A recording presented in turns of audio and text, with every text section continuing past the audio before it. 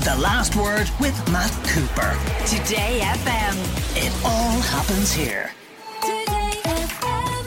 So it's time for Marion, McKeone and Carl Thomas. But before we hear from them, let's hear a little bit of members of the Congressional Committee investigating the January 6, 2021 US Capitol riot is speaking about their report and what it says about Donald Trump's behaviour that day. You're going to hear Jamie Raskin, Elaine Luria and Liz Cheney.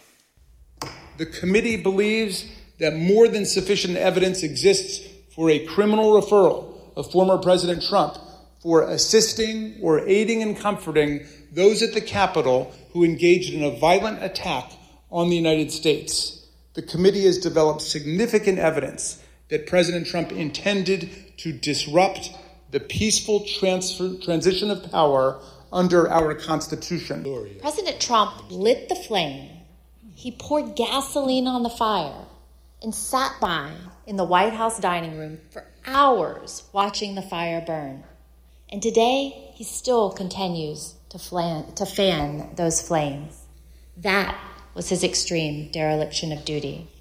For hours, he would not issue a public statement instructing his supporters to disperse and leave the Capitol, despite urgent pleas from his White House staff and dozens of others to do so.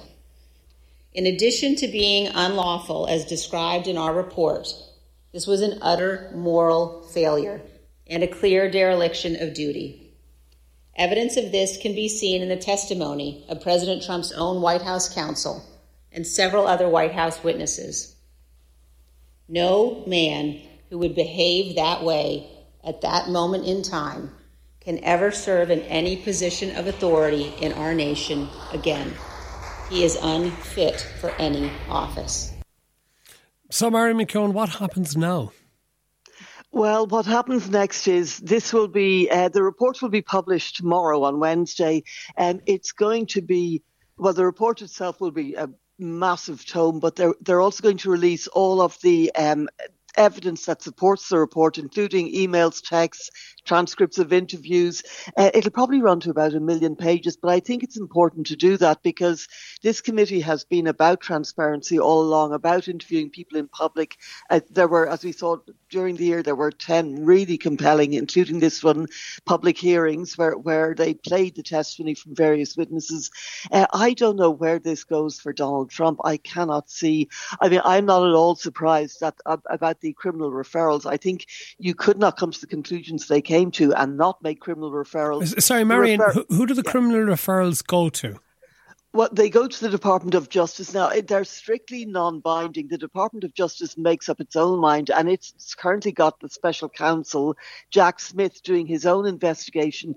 But they also will have agreed to hand over this information, the transcripts and all this stuff, which will really, it's a roadmap for the Department of Justice, shall we say, if they do decide to press criminal charges. And it's also a roadmap that can help take them to that point without duplicating a lot of the work.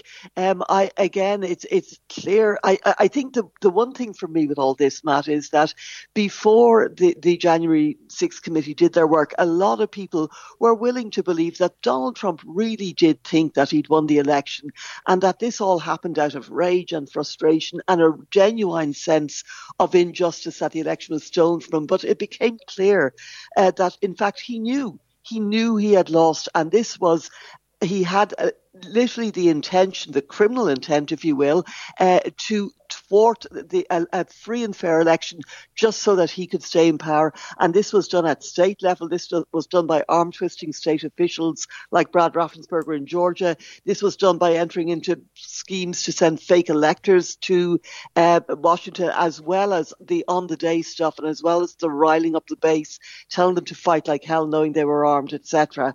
It's really shocking. And I think we've become so used to Donald Trump and him behaving in such appalling ways that you forget this was a president of the United States that sicked an armed mob on the Congress and then did nothing, even when he was told his vice president's life was in danger.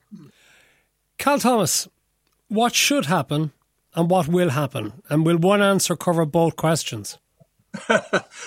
Well, Matt, I think Marion makes a good point about the special counsel, Jack Smith. This seemed to me an exercise in redundancy. It also seemed to a lot of people, and I'm one. I've said this before in the program. I hope that Trump does not get the Republican nomination. There's a new poll out today that shows his approval ratings among Republicans continues to decline. I think there are many people who embraced his issues when it came to the economy, inflation, gas prices, food prices, the wall on the southern border. There are plenty of people out there who embrace those issues without the toxicity of Donald Trump. Wall Street Journal has a lead editorial today that says the referral has all of the impact of an internal memo. And I think it's all political theater. I think it would have had more credibility among certain people in the country if there had been at least one Trump supporter on the panel, or if there had been cross-examination of witnesses, as in a trial. But there was none of that. I think the outcome was preordained. They had an ABC News former employee scripting the entire event. Members read statements that had been written either by them or for them in a teleprompter. And now Merrick Garland, the Attorney General, has a very important decision to make. This has never been done before, indicting a former president. Gerald Ford pardoned Richard Nixon because he said he didn't want to increase the vitriol in the country. He lost the election to Jimmy Carter in part because of that. But I think Ford did the right thing. And I think it would be a big mistake to indict a former president. I would say that whether I'm a Democrat or Donald Trump. A listener here says, what do you mean what's going to happen now? It's very simple. The USA is going to simply put him back in office in 2 years' time. Cal, can we call it now that Donald Trump is not going to ever win re-election to the Oval Office, to the White House? That he's a busted flush. And actually, maybe the best thing possible for the Democrats would be is if the Republicans were silly enough to make him their candidate. Well, it certainly would be the best thing for Joe Biden because he has said, and people who supported his re-election have said that he's already defeated Donald Trump. And so that would be the best reason to renominate him, even though he is increasing in age. So I think that if that goes away, if Trump doesn't get the nomination by the Republican Party, then a lot of the reason for reelecting Joe Biden goes away, and Democrats may be looking for a younger candidate. Now, could it be, Marion, that Trump might be more worried by the House Ways and Means Committee and its efforts to open up his tax returns? Yeah, you almost have to have some sympathy for Trump. He's had the worst month. He's had the worst 2022 you get that I think of anybody on the planet. You see, do you hear Cal laughing disbelievingly at you, Marion? The lack of sincerity in that comment from you. Yeah, go on. I hear him chucking away merrily in the background. But yeah, I think that this, the Ways and Means Committee are perfectly within their rights legally to publish Donald Trump's tax returns. Every president prior to Donald Trump released their tax returns. He went on this, 7-year absolute nonsense, more lies and gaslighting of saying, that my returns are being audited, this, that, all irrelevant, all nonsense. Now, they may do, they may not. Like the Republicans are saying, think of the precedent this will set for other politicians and other politicians. Kamala Harris released all her tax returns. So did Joe Biden. So did every other president. So I'm with a big so what. I think what the Democrats will probably do, because they are politicians, let's face it, and they do hate Donald Trump, is if there's some really good juicy stuff in there that will really humiliate Trump or will really, cast an unfavourable light on him, I think they'll probably release it. I think if it's a big nothing burger or nothing we haven't seen already, we already know he didn't pay any federal tax for 11 out of 18 years, which is in itself shocking. But we all pay federal taxes. Cal pays it, I pay it, everyone pays it in America. So for Donald Trump, the alleged billionaire, to never have paid federal taxes, we know that already, and that that to me is appalling. We'll see. I think they, on balance, they may think, he's already in a hole, but I don't think politicians are known, even at Christmas, for their feelings of charity or magnanimity. So we'll see. Cal, tell us about the Supreme Court decision that stops Joe Biden from lifting COVID-era border restrictions. Well, it's known as Title 42, Matt, and it was implemented right after the beginning of COVID to keep people who might have COVID or other communicable diseases from entering the country. I think it's problematic whether it really worked, given the pictures you see on the border.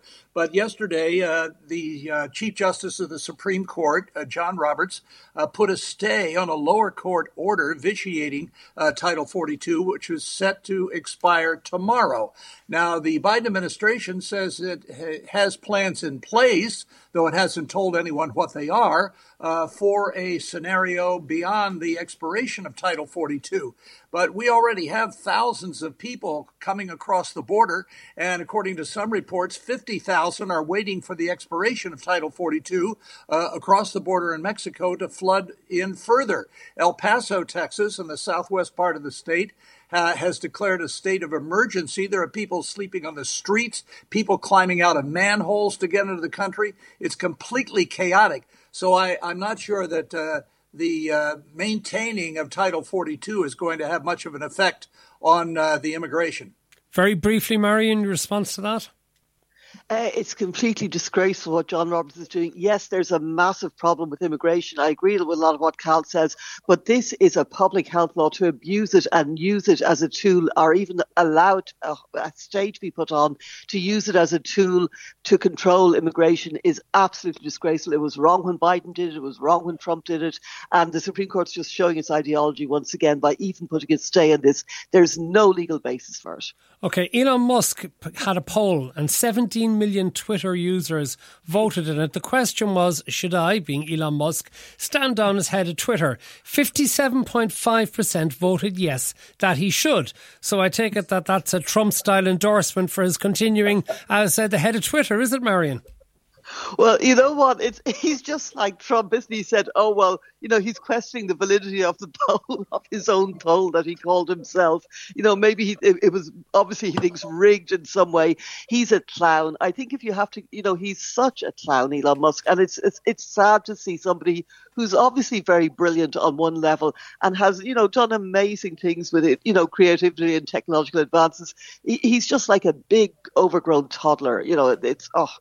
Yeah. Anyway. Okay, and finally, one, Cal, that may be of interest to you because it's something that happened that you very much remember from your career. A decision to release thousands of documents relating to the assassination of JFK in November 1963. What new are we been told? Not really much. If anything, there was a piece in the Wall Street Journal yesterday, I think, by a man who knew Lee Harvey Oswald, the assassin. And he said Oswald was not smart enough to be involved in any conspiracy whatsoever. He acted alone. More than 40 books, I think, have been written on this, a lot of them with conspiracy theories. I think this is a very good thing for the documents to be released. Sunshine is the best antidote to any kind of virus or conspiracy theories. I don't think there's any question that Lee Harvey Oswald acted alone. It didn't involve Cuba. It didn't involve the CIA. And the release of these documents, I think, is a very good thing. Thank you very much, as ever, Cal Thomas and Marion McKeone, for all your contributions throughout 2022. I know you're taking a little holiday, Cal, but we look forward to you and Marion returning to us early in the new year in 2023. Thank you very much. Have a great Christmas, both of you. The Last Word with Matt Cooper. Today FM. It all happens here.